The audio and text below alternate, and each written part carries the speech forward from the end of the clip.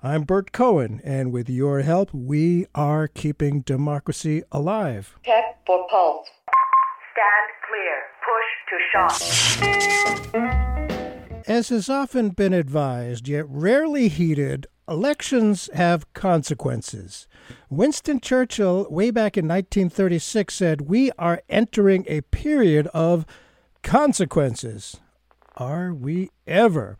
When Americans vote, they rarely think about the Supreme Court. Yet the power they have over nearly every aspect of the rights we have taken for so long, taken for granted, can hardly be overstated. So, to paraphrase Al Jolson in 1927, you ain't seen nothing yet.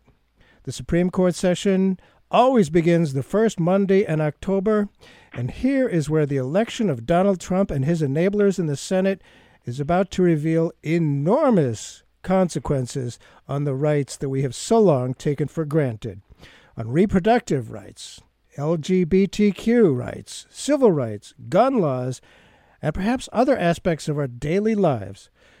With us today to discuss his article in The Nation titled SCOTUS, Supreme Court of the United States, SCOTUS is back in session, and cruelty is on the docket. Our guest is Elie Mystal, who is executive editor of Above the Law, a website that covers the legal industry, and is a contributing writer for The Nation, as well as the legal editor of WNYC's More Perfect. He's written editorials for the New York Daily News and the New York Times. He's appeared on both MSNBC and Fox News without having to lie about his politics to either news organization. Mystal writes of the new court, "It will be pro-gun and pro-death. It will be pro-Trump to the point of shamefulness." Yikes. Elie Mystal, thanks so much for being with us today on Keeping Democracy Alive. Thanks for having me on, Bert. Donald Trump has flaunted his love for cruelty in so many ways. Racist treatment of dark-skinned immigrants, separating families and caging children, fomenting and cheering on domestic political violence, abandoning our Kurdish allies to the horror of Erdogan's war machine. The list of cruelty goes on and on and on. But the Supreme Court? I mean, theoretically, they're supposed to head up the third co-equal branch of government, the judicial branch being a check on the constitutionality of actions by the other branches, the executive and the legislative. But since the president appoints and the Senate confirms, the balance of the court has shifted far to the right. Elie Mystal writes, as the term begins, the conservatives are sharpening their knives, and LGBTQ rights, abortion, and gun control are all on the chopping block. To be honest, I think Mystal is being too kind, calling them conservative, when, in my opinion, right-wing better describes, but that's a minor point. Again, thanks for being with us. It does seem clear that the shift to the right came with Mitch McConnell, who, as you say, didn't steal a seat on the court for nothing, augmented by the seating of Brett Kavanaugh more recently. As the new session begins, you write, this year the court is looking at a docket largely shaped by Kavanaugh's politics. He's the new kid on the block. What do you mean by that? How is it shaped by Kavanaugh's politics? People have to understand how the court takes cases in the first place, right? So, you go to court, you have a district judge ruling, that's the federal trial court, you appeal it to the Court of Appeals, and then you appeal to the Supreme Court. So the Supreme Court gets across their desk about 7,000 appeals a year, but they only take 100 to 150 actual cases, right? So most of the time, the vast majority of cases, the court just punts. They're like, oh no, whatever the circuit court ruled, that's what's going to stand. It's only about 100 cases that the court actually will look at. And how do they look at those cases? Well, it only takes 4 votes from the Supreme Court for the court to decide to hear a case, right? Not 5, and it's a 9-justice court, right? So it doesn't take 5, it doesn't take a majority, it doesn't take a unanimous vote, it only takes 4. Well, the hard conservative bloc has had 3 votes for a while, right? Mm-hmm. You've got Justice Alito, Justice Thomas, and formerly Justice Scalia, then replaced by Justice Gorsuch. That's all. Those 3 were always going to vote for the hardest kind of right-leaning cases to take. But John Roberts, the Chief Justice of the Supreme Court, generally tries to keep the court out of hot-button political issues. And Anthony Kennedy, the former justice on the Supreme Court, he was a centrist. You know, I didn't agree with him on some things, and I agreed with him on other things, and that's kind of what happens when you're a centrist, right?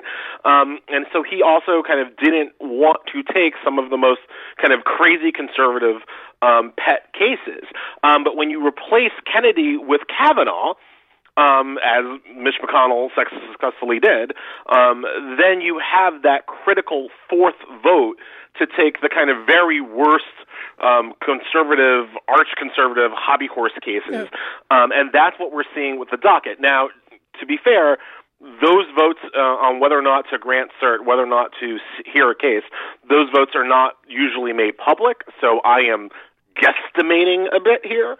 But when you look at this docket versus last year's docket versus 2 years ago's docket, I think you can truly see pretty clearly where the Kavanaugh effect comes in. These cases, some of the ones that the court will be deciding this year, the court did not have to take and did not have to weigh in on. They've chosen to weigh in on because now they have 4 votes to do it. John Roberts is still Chief Justice, and I always thought of him up until recently as pretty far to the right. But you say what is on the docket will test Roberts, and that while Roberts will be critical to the decisions that are made by the Supreme Court, it's no longer really his court. He's just along for the ride. That's quite an assessment. Who is driving it if not John Roberts? It's the conservative bloc here, right? I mean, you said it right. John Roberts is no centrist. He has gaslit the media into thinking that he's a centrist or thinking that he is some kind of institutionalist. He is not. John Roberts, his strength, his genius, depending on your point of view, is that he really sees how to bend the law to the Republican agenda as much as it can go without totally breaking. Now, granted, Roberts does seem to care about the law breaking in a way that Clarence Thomas does not. So he is to the left of that arch-conservative bloc for that reason. But he is no centrist. He is absolutely a dyed-in-the-wool Republican. So his viewpoints here are going to generally align with the arch-conservative bloc, but that doesn't mean that he would have kind of independently decided to take some of these cases. I think a great example is the DACA case that's in front of the Supreme Court. So, as many people know, the Deferred Action for Childhood Arrivals program was instituted by executive order by President Obama. It allowed dreamers, people who were brought to this country illegally by their parents when they were kind of too young to object and have only, functionally known America as their home country. It allows these people to have a pathway to citizenship that previously they did not.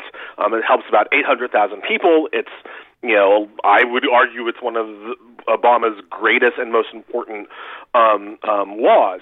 Obviously, the conservatives have been trying to get rid of that since Obama put it into action.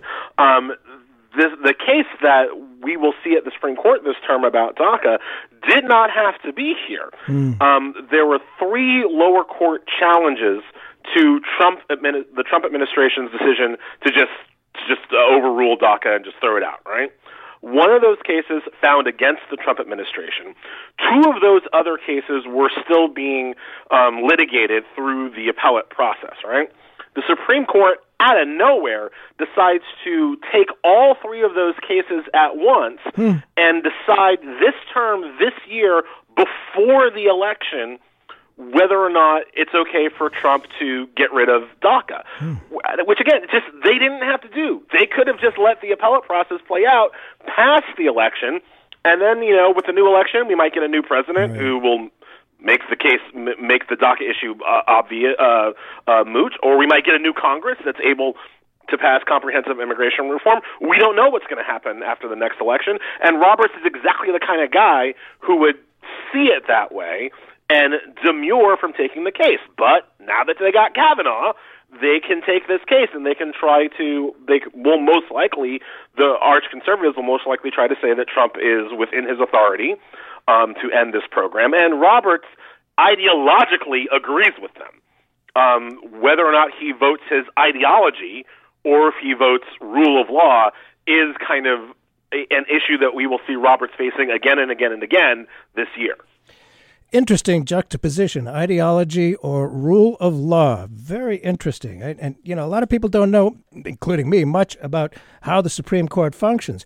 And keeping on the DACA, the Deferred Action for Childhood Arrivals, as you say, they didn't have to take this.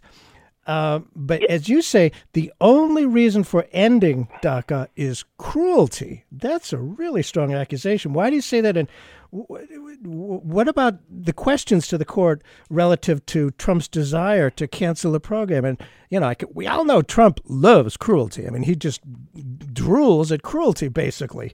And it's impossible to insult the man because he's just so low. That's just my opinion, of course. But ending it is cruelty. What?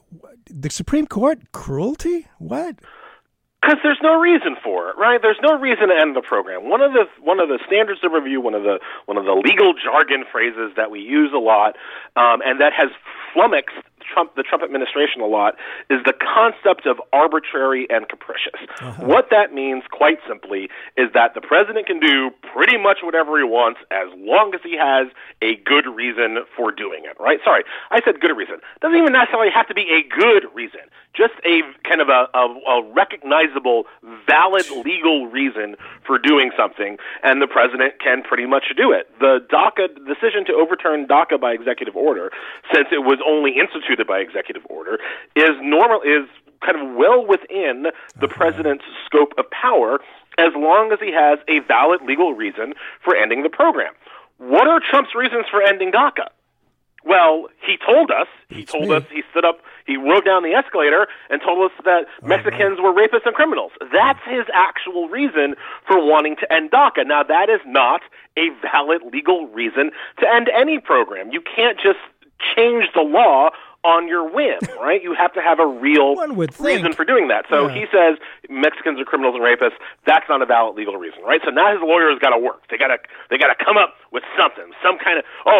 Now they have to come up with some reason. So now one of their reasons is, DACA was illegal when Obama instituted it. Unfortunately, that's not a valid reason because the Republicans already tried to get the Supreme Court to rule DACA an illegal executive order, and the Supreme Court said no, it's not illegal. So you don't get two bites at that apple.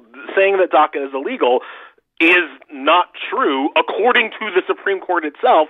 So that cannot exist as a valid legal reason.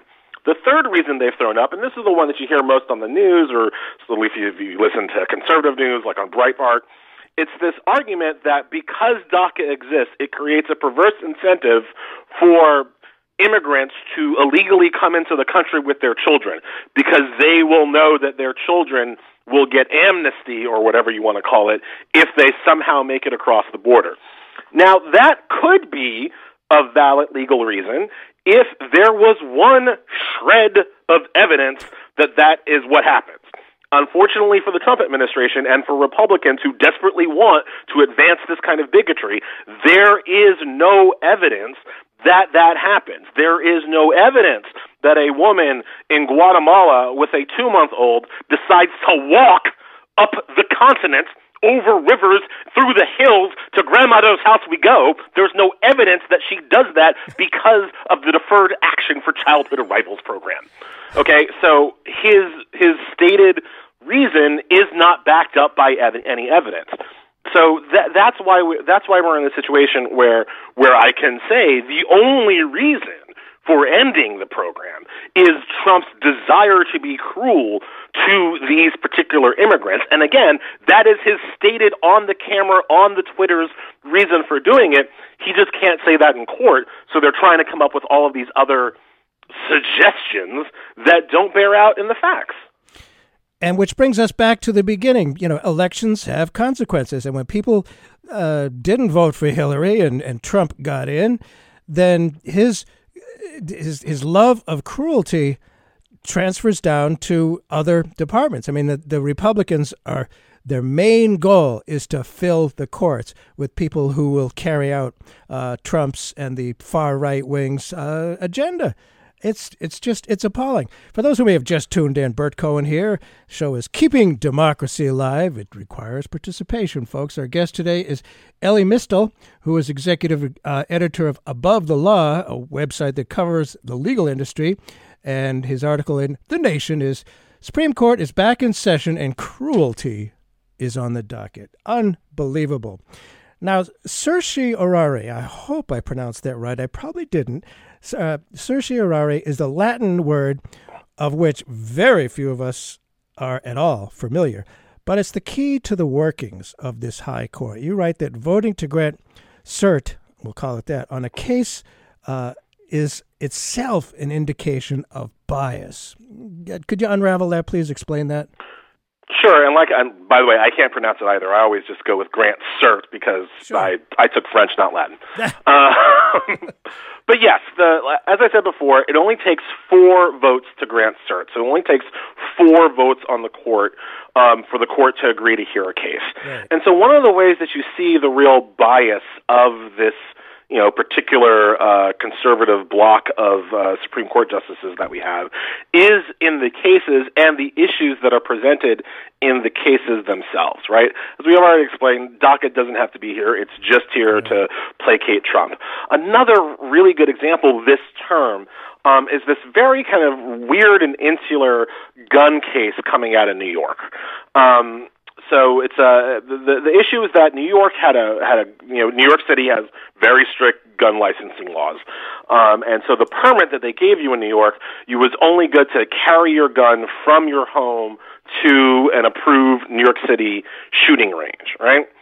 So because of the way that the permits worked or whatever, it kind of wasn't working for people who wanted to take their guns that they have in the city and take it to their second house out on Long Island or upstate. The permit didn't work for that, so they sued. This is, whatever. Why the people who can afford 2 houses but only 1 gun, I don't understand them, but okay, we live in a pluralistic society. Fine. So this was a problem. They sued. New York, understanding that the courts are conservative and they might do, who knows what the courts would do, New York actually changed the law. They changed the law so that these people could take their gun and go upstate and be fine in response to this lawsuit, right? So then, after changing the law, they simply asked the Supreme Court to kick the case. In the legal world, we call it moot. There's no longer an actual issue here. You were suing for this law. This law no longer exists. We no longer have to have this lawsuit, right? So New York, after changing the law, asked for the lawsuit to be dismissed, and the Supreme Court said no, which is shocking. So what the Supreme Court, again, armed with the arch conservatives, what they have decided to do, they have decided to grant cert to hear this challenge of the lawsuit, even though the law no longer exists, just so, potentially, they can say that laws like this can't exist and therefore further deregulate gun ownership across the nation based on a New York law that no longer exists. That is a shot across the bow at anybody talking about gun reform, right? Like, that is the Supreme Court doing all it can reasonably to tell people, do not bring gun regulations up in here. We will not go for them, right? So you hear, it's debate season, Democratic primary season. You hear all these Democrats talking about gun laws and gun regulations. Man, the Supreme Court's sitting right there and is basically telling the Democrats, you shall not pass. We will not let you do this.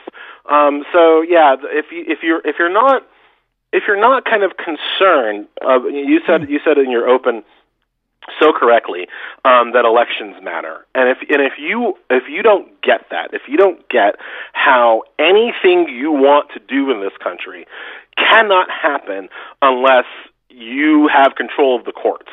And that means voting for people who will give you control of the courts, not just at the presidential level, right, but up and down the ticket so that the Mitch McConnells and the Merrick Garlands of the world can't happen. Wow. And of course, we're talking about the Supreme Court and their new focus on implementing cruelty. But I've heard that President Trump, with his enablers, have filled the courts with more judges than it's like without precedent, really, that they've been doing that up and down all the federal courts. And that matters a lot for people's rights. Oh, yeah. A previous Nation article I wrote was really focused on the entire Trump-McConnell takeover of the courts, not just the Supreme Court, but all up and down the federal branch. Donald Trump the numbers when I wrote it were like he's put at 123 circuit court justices, which is a record for that amount of time that he's been in office. That number is now old. I don't know what it's like 145 now. Like he keeps doing, it's the only thing the Senate does anymore is to confirm, judges, because they don't pass any legislation. True. He's been able to fill the courts so effectively for two reasons. One is because Mitch McConnell is the emperor behind the throne, right? Yes. Like Mitch McConnell was so successful at blocking Barack Obama nominees. Yes. That, everybody remembers Merrick Garland, but right. Merrick Garland was the capstone, not the start of the process, right? McConnell blocked Obama nominees consistently from 2014 through 2016, to say nothing of really slowed down the process even when he was in the minority before 2014.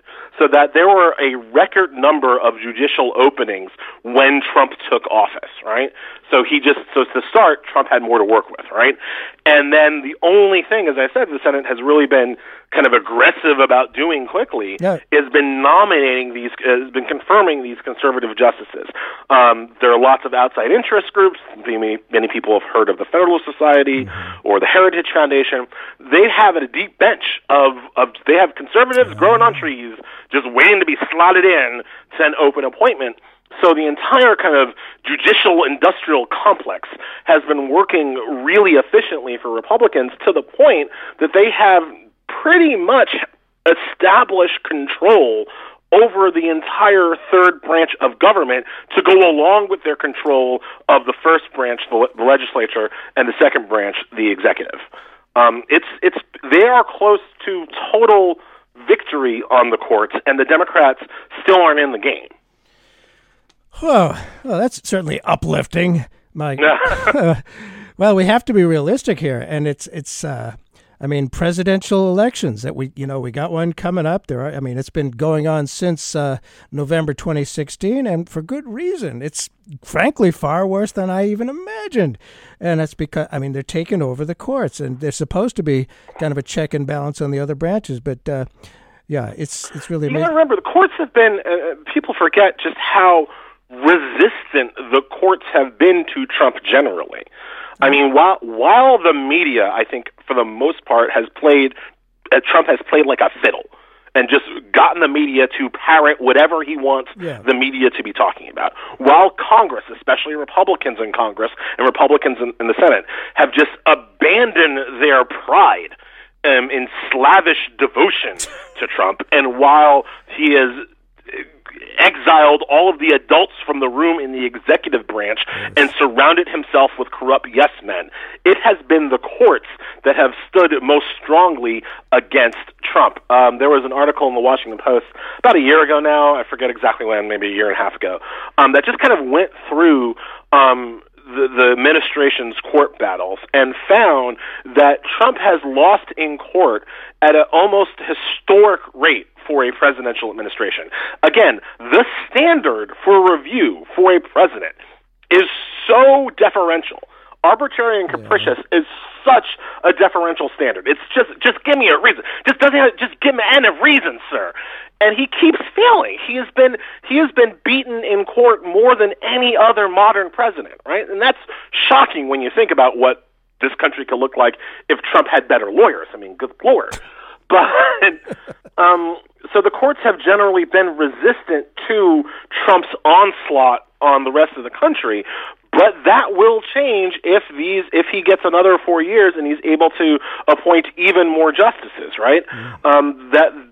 That's been their goal And they're winning. It's been their goal since, I mean, you could argue that this has been the conservative goal since Roe v. Wade and Miranda came out in the 70s, right? Like, since then, they have realized that in order to push forward the Republican agenda, they need Republican judges.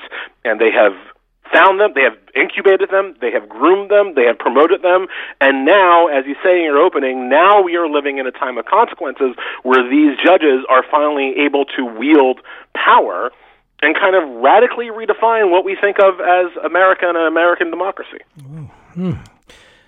Well, one of the cases that people, the general public thinks about, I think, with regard to the Supreme Court is, as you just mentioned, Roe v. Wade, reproductive rights that have been precedent since 1973.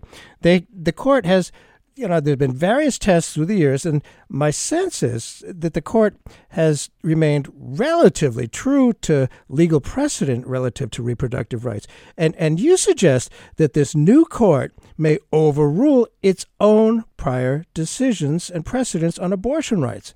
Yep. Tell us about this. And that's how bold they are now. So the case that's going to come up this term is a case called June Medical Services versus G. It is a issue, and I'm sure if your listeners have been paying attention, they've heard about these things that we call TRAP laws, targeted laws against reproduction, right? What the conservatives have done in the various states that are willing, the red states, is to not attack abortion facially, not just straight up outlaw a woman's right to choose. I mean, they're doing that now, but that's relatively recent. What they've been doing for most of the decade is to try to cut off access to abortion doctors, right? So yeah, you totally have a right to abortion. Good luck finding a doctor who can do it, right? One of their key ways of doing that is to say that a doctor who provides abortion has to have admitting privileges at a local, quote-unquote, nearby hospital. They found that when they put in this law, the amount of people who can provide abortion services goes down to almost nil, right? So in 2016, which is not that long ago, one of these laws was challenged in Texas, and the Supreme Court, with Anthony Kennedy in the majority and John Roberts dissenting, ruled that those kinds of laws were unconstitutional. All right, that was 2016. In 2018, just after Kavanaugh gets nominated, I will have you know, Louisiana passes basically the same law. Basically the same law that the Supreme Court overruled in Texas in 2016, Louisiana passes the same law. It gets sued. It gets appealed. And the Fifth Circuit, knowing that Kavanaugh is on the court now, is like, yeah, no, we think this law is fine. People are like, what? The court, what are you talking about? And then the Supreme Court agreed to hear the case. Again, they could have just said, no, that's stupid. We just ruled on this. Goodbye. But no, they agreed to hear the case, which suggests that they are at least contemplating, at least open to the possibility of overturning a critical abortion rights decision that they ruled on in 2016. They're willing to overturn it in 2020. Wow. It's just, and this is in the context of Susan Collins saying on the Senate floor, "Oh, Brett Kavanaugh respects precedent." Are you kidding me? Yeah. Nobody believed that, and this is the proof that anybody who did believe that was a fool. Of course, Brett Kavanaugh doesn't respect precedent, and if they're willing to overturn a precedent as recent as 2016, you can imagine what they think about precedents from 1973. So that's what about that's on the table now. This year, this could be happening. Probably will be happening this year. Absolutely appalling, and I think a lot of people didn't think about that. Now, what about something else a lot of us have come to take for granted? I mean, life was tough for LGBTQ people for a long time. Finally, the courts said, yeah, okay, if you can marry the person you love, as long as it's an adult, you can do that, an adult human being. Now, you write that the future of these now established rights, quote, hinges on the court's interpretation of Title VII of the 1964 Civil Rights Act. The point of Title VII was to end employment discrimination. Could it be that, as you say, Title VII explicitly does not prohibit discrimination against the LGBTQ community? What is the right-wing this argument? is a fight that liberals have with conservatives, and it's a new fight, but it's a fight that we have to have now because of the conservative takeover of the courts. Title VII says that you cannot discriminate against a person because of race, color, or sex, on the basis of race, color, ethnicity, religion, or sex, right? So what does sex mean? Now liberals will say sex clearly refers to sexual orientation as well. Conservatives will say, well, it doesn't say sexual orientation, it just says sex. I find the conservative reading of that word, of that statute, to be willfully ignorant, right? If you are my employee and you're a guy and I say you can have sex with a woman, okay. But if I tell a woman who is also my employee, you cannot have sex with a woman, well, then I am discriminating against my female employee on the basis of her sex. Not on the basis of her choice, on the basis of her sex. Because if a man can have sex with a woman, but a woman can't have sex with a woman, then you are discriminating on the basis of sex. Conservatives don't see that because conservatives do not want to allow for LGBTQ rights to exist at all. So they are looking at 3 cases this term, 2 of them directly on point to this issue about whether or not you are even allowed to sue your employer for wrongful termination if your employer explicitly fires you because you are gay.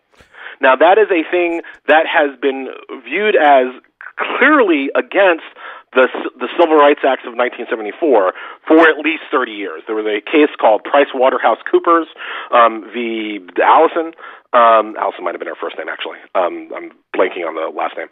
The Pricewaterhouse case ruled that you could not discriminate against a person based on sexual stereotypes.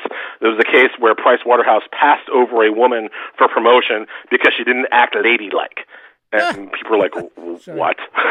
Are you kidding? And the court ruled clearly that is within the scope of Title VII of our anti-discrimination laws, right? And then it follows from that. Well, if you can't fire a woman for being unladylike, then you certainly can't fire a woman for having sex with other women. Like that would be absurdist to have a law that prevented one but not the other, right? So for at least 30 years, we have interpreted the Civil Rights Act as to include protections for LGBTQ people. Now, the states are different. Remember, I think I saw online, something like 26 states specifically allow you to fire people because they're gay at the state level. Really? But we got to remember how this works. So, okay, let's say your company, in Indiana or wherever, because I'm assuming Indiana is one of those states. Apologize, Hoosiers, if I'm wrong. No, I don't think I am. No. So Indiana fires you because you're gay. Well, sure, maybe you don't have a claim of action under state law, but the next thing you do is sue under federal law. Of course. And that means that Indiana, the state agency or the company in Indiana, can't fire you because of your sexual orientation. So the court is looking to upend all of that this term by redefining the Civil Rights Act to only include discrimination against women and or based on gender, and not include discrimination based on sexual stereotype. And then there's the third case, which kind of really goes into transgender issues. A woman at a funeral home was fired explicitly because she came out as a woman and started wearing a trans woman came out as a woman and started wearing women's clothes to work at the funeral home, and the funeral home owner was like, "Get out of here! You're spooking the customers," which is illegal discrimination under any, I think, reasonable reading of the word discrimination on the basis of sex. Certainly, if you're discriminating against the kind of clothes I wear based on the sex that is on my birth certificate, that is discrimination based on the basis of sex. Again, the conservatives might well try to overturn that and basically make it legal at the federal level to fire people simply because of who they are or what they wear to the job. Absolutely amazing. I just, it's so hard to believe that, but it's true, and it goes along with the whole theme of cruelty here. For those who may have just tuned in, Bert Cohen here. The show is Keeping Democracy Alive. It's a heavy lift, folks. Our guest today is Elie Mystal, who is he's executive director of Above the Law. He knows a lot about the law. He's a legal editor of WNYC's More Perfect, and we're talking about the Supreme Court and cruelty being on the docket. So is it, I know gay people who are married. The world has gone on quite nicely. It hasn't upset anything. What would happen to them? Would their rights be suddenly taken away? I have a hard time believing that. It couldn't go that far, could it? It's weird, right? Like it doesn't look like they have any appetite, the conservatives have any appetite to overrule gay marriage just yet. But sure, it's kind of like saying, yeah, you can be married, but if you bring a picture of your husband, if you're a guy and you bring a picture of your husband into work, I can fire you. Which is ridiculous, right? Like, I have pictures of my wife at work. I have pictures of my kids at work. Nobody bats an eye, except, why are they wearing Spider-Man costumes as opposed to Iron Man costumes?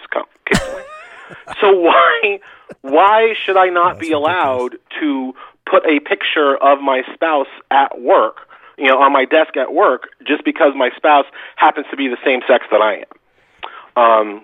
If the Supreme Court rules in this way, we could well be in a situation where people are passed over for promotion or fired outright simply because they come out as gay to their employers. Now, I think in practical terms, the people I really worry about are not kind of like your corporate drones, right? Like if you're working for Credit Suisse and you're making, the bank millions of dollars, I don't think Credit Suisse is ultimately going to care if you about your marriage. Some of them will, but ultimately, green wins a lot in this country, right? But imagine if you're a school teacher. We've already seen this. We've already seen attempts at this, right? Where parents try to get the teacher at their public school, so this is a state agency, try to get the teacher at their public school fired simply because the teacher happens to have a boyfriend and he's a man. Or simply because she happens to have a girlfriend and she's a woman. Or because she comes out as a trans woman or he comes out as a trans man, right? Parents will try to do this. And if the Republicans have their way, they will be allowed to do this. And the state, the government, the allegedly secular government, will be empowered to fire people from a school teacher position or a lifeguard position or, a school librarian simply because of their sexual orientation. And that is such a ridiculous rollback of gay rights that it's hard to kind of fathom, but it is exactly what the conservatives want, right?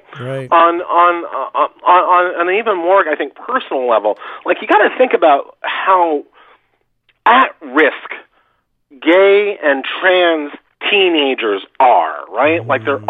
We already know their suicide rates are high, their homicide rates are there's an epidemic of homicides against trans people, especially trans people of color.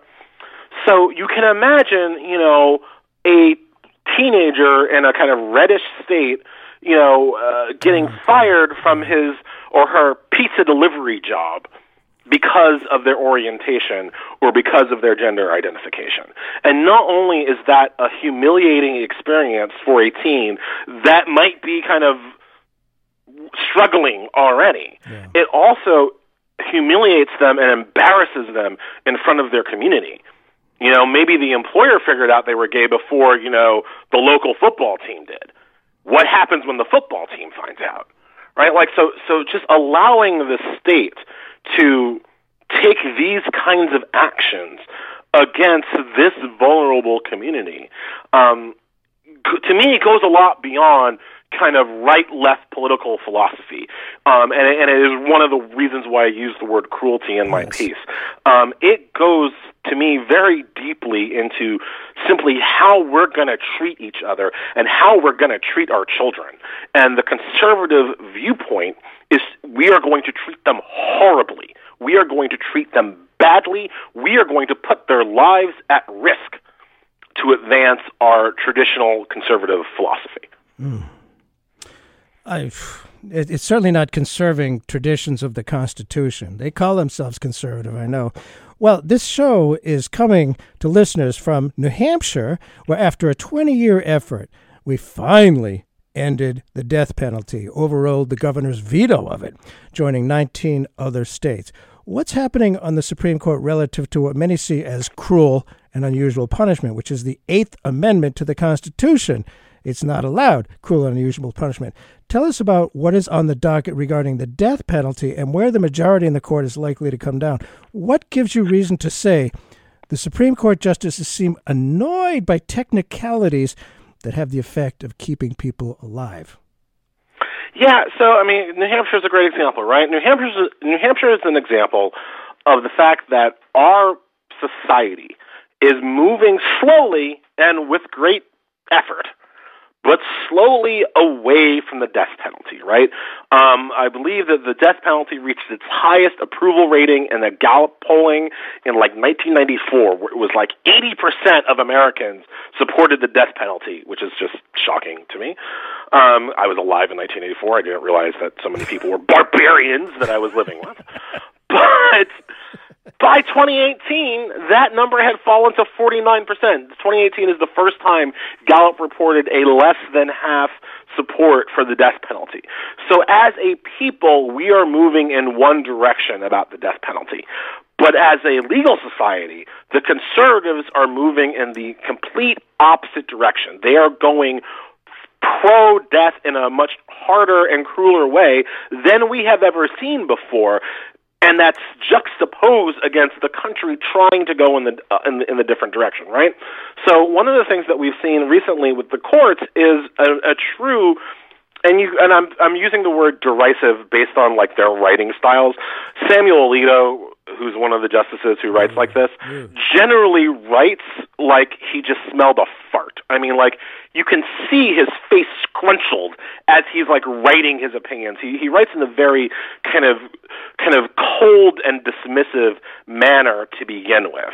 But certainly when he's talking about the death penalty, one of the things that has really been a bee in Alito's bonnet is the fact that every death capital case gets appealed. Every case gets appealed all the way to the Supreme Court, and lawyers try death penalty lawyers, anti-death penalty advocates, they will try every trick in the book. They will throw anything credible, uncredible. They will try every legal trick to try to keep their clients alive for a little bit longer. A lot of these people are still, a lot of these people on death row are still advocating their innocence. And these lawyers think that if they can just delay the game, maybe DNA evidence will emerge that will exonerate their clients. That does happen. Sure. I mean, we know that the Innocence Project has exonerated thousands of people off of death row. So that's not enough. That's not a nothing thought. I said thousands, I meant hundreds.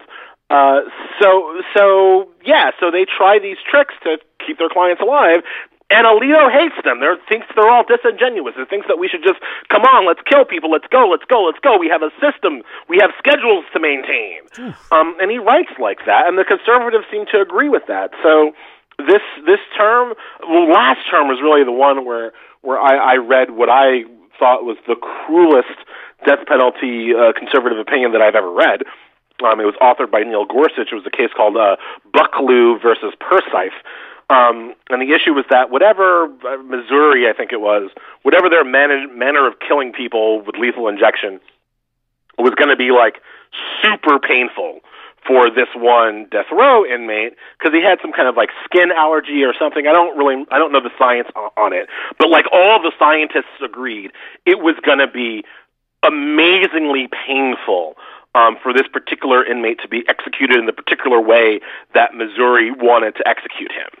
And Neil Gorsuch said, whatever, said that the Eighth Amendment does not include a right to a painless death.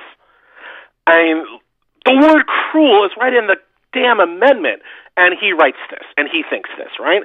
That's how the court goes. They have read cruel and unusual punishment almost out of the Constitution, so it doesn't mean anything. I don't know anymore what would strike a Republican judge as cruel, and I certainly don't know what would strike them as unusual anymore.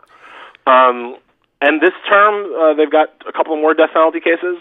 They're going to do the same thing. There's a case about whether or not you can execute an insane person. Right.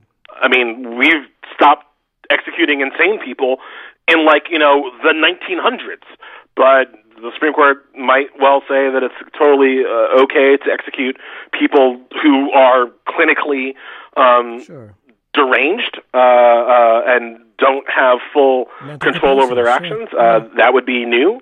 I mean, I guess it would be old if we think about it from, like, the Spanish Inquisition. I mean, they killed Don Quixote, right? So, like, I guess I can't call it new, but it would be different. And then in another case, there's a guy who's arguing a technicality that he was sentenced by a judge to death when he is entitled to being sentenced by a jury to death, if that's going to be the case. And he's arguing that that's because the law has changed. Like in 2000, he committed his crimes in 1991. In 2002, they changed the law. He wants to go to the 2002 standard. The state is arguing that no, because he committed his crimes in 1991, he deserves the 1991 standard, which allows them to execute him without even talking to a jury.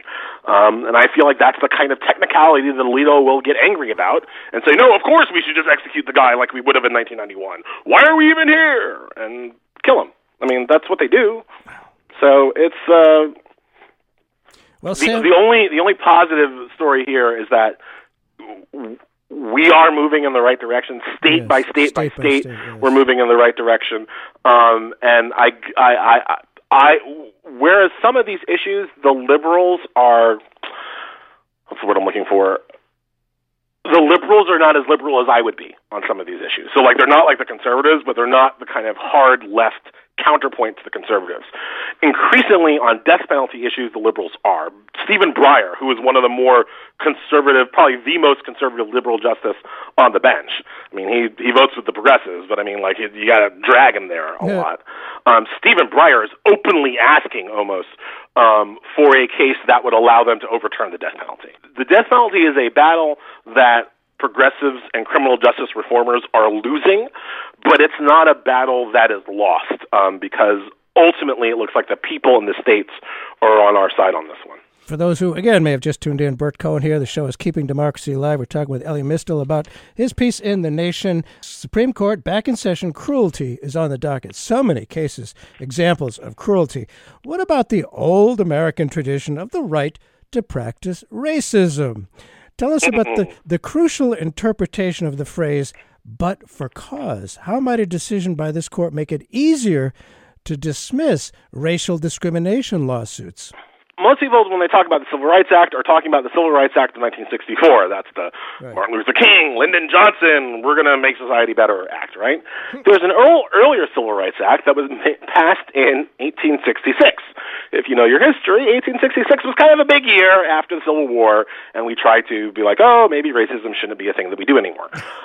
So there was a Civil Rights Act passed in 1866, and that act said, among other things, that basically black people had the right to sue. This was new. At the time, even if you were a free African American living in the North, you didn't have the right to sue white people. Are you kidding me? That would be crazy talk. So in 1866, after the war, they federally passed a law that said if you were African American, you had the right to sue, and more specifically, you had the right to sue for discrimination that was made against you because of your race or ethnicity. It is actually a much broader standard than the 1964 Civil Rights Act and Title VII, like we were talking about with the LGBTQ community. This is just a straight up, if you are ethnically or racially discriminated against, the courts will hear that lawsuit. Of course, the Republicans would now like to change that. I guess black people living just after the Civil War had it a little bit too easy when it came to suing the white man. So instead, the courts argue that we should interpret that 1866 law not as a right to sue because racism was one of the, quote, motivating factors in your dispute. You should only have the right to sue if racism was the but-for cause of the reason of your dispute. Now, the difference between motivating factors and but-for is a little bit legal jargonly, but I think most people can understand it, right? Like, lots of reasons. I don't get, let's say I'm going for American Idol, and I don't make it to the final, showdown. Lots of reasons could be motivating factors, right? I can't sing very well. That might be a big reason why I didn't make it on American Idol, right? I don't dance particularly well. That might be a reason, right? But if Simon Cowell says, also, I hate black people, well, I should probably be able to sue, right? He could say, I don't think you can sing, I don't think you can dance, and I hate black people.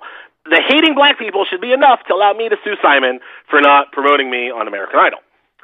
The conservatives say no. The conservatives would say that racism was only a motivating factor of me not getting that position, not the but-for cause, not the final and only reason why I didn't get the job or the promotion or the opportunity. Problem with that standard, the ones the conservatives want, is that racism just doesn't work that way. It is so rare that a racist person who is being racist to you on purpose says out loud, I am not doing this because I hate your race. Like, that's just not how it works. No. That's just not how it works. No. And so changing the standard so that people who have been racially discriminated against have to make race the but-for cause. Remember, not to win the lawsuit, to be allowed to bring the lawsuit.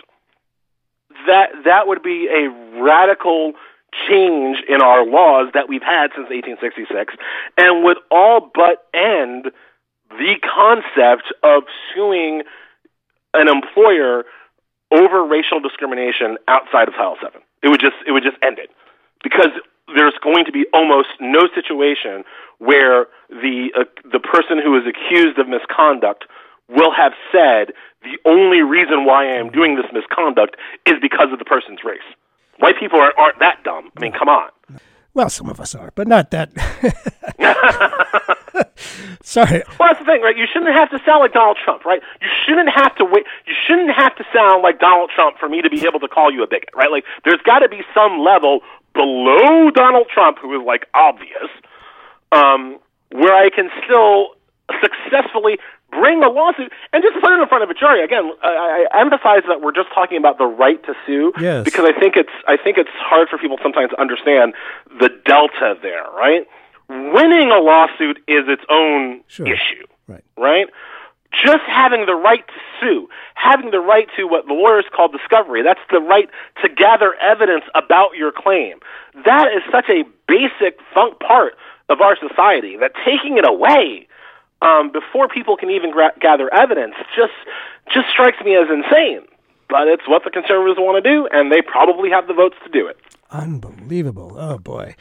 Well, of course, there's an election coming up. But in the meantime, you brought up something that I had not been familiar with, something called the Administrative Procedure Act. America's founders intended there to be a functioning system of checks and balances on government.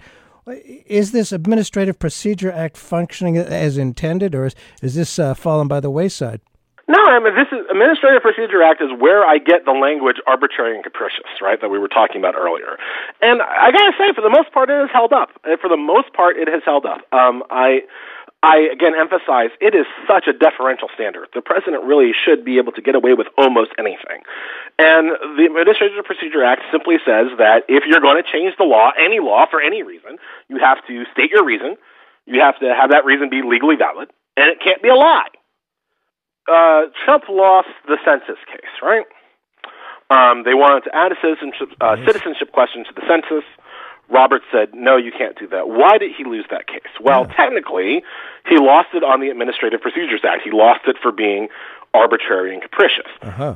What really happened was that the Trump administration was arguing that it wanted to add the citizenship question to more accurately count, Latinos.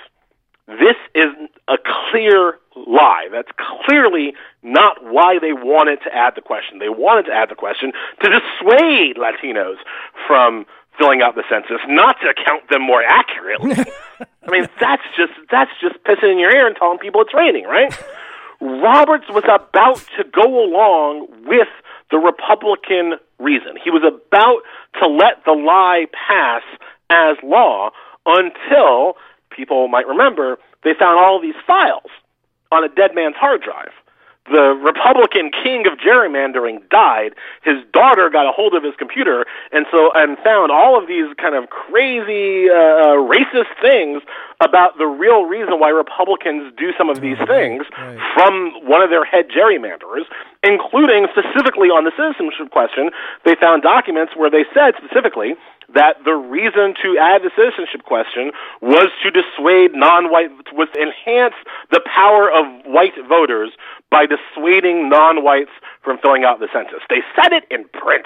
And it is that late release of the document that I believe made Roberts kind of unable to keep up the facade, right? He had to acknowledge that the reason that he was given was a lie and not the real reason why the president wanted to do something. Otherwise, he would have gone along with it. And remember, 4 of the conservative justices went along with the president anyway, despite that evidence, right? Kavanaugh, Gorsuch, Alito, Thomas, they were all like, screw it. That is the Administrative Procedures Act. That is Roberts saying, at the end of all need, yes, your reason has to be valid and has to be true, and your reason is neither. Now, we don't know what Roberts will do going forward with that act, but we do know that generally the district courts, the lower courts, have upheld the spirit of that act. One final thing. I mean, Franklin Roosevelt, who was pretty good in most things, he had a hard time with the Supreme Court relative to his economic initiatives.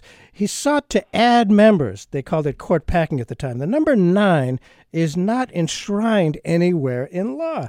What can be done? Is there any way the court might be restructured to benefit our traditional rights and liberties? Yeah, I'm a big fan of court packing. I'm open with that. I believe that the first person to change the number of justices on the court was Mitch McConnell. He changed the number from 9 to 8 That's for true. a year because he could. Well, if you can change it from 9 to 8, I can change it from 9 to 11. In fact, I argue that we should change it from 9 to 19. I don't think that we should do this tit-for-tat court packing. I think we should add 10 new justices so that the Supreme Court is actually able to function more like the lower circuit courts of appeal. People forget. Like the Ninth Circuit has got like 21 judges on it. The Second Circuit out here in New York has got 19. 9 is not a special number. When you have more judges, I already started off this program talking about how the Supreme Court hears 7,000 appeals and only takes 100 of them. That's because there are only 9 of them. If you had 19 justices, the Supreme Court would be able to simply take more cases. The way the circuit courts do it is that every case is heard at first by a randomly chosen panel of 3 judges, right? And then they make a decision, and then only in rare cases is that decision appealed to the entire circuit. It's called en banc when they do that, and then all 21 or 19 or 15 judges rule on a case, and then it can be appealed to the actual Supreme Court. If the Supreme Court functioned that way, remember how I started. Remember what I was talking about with Kavanaugh and the decision to grant cert. One of the reasons why the conservative bloc grants cert is because they think they can win the case because they know they have 5 conservative votes. If you had 19 judges, even if you kept the balance of power the way it was, the way it is right now.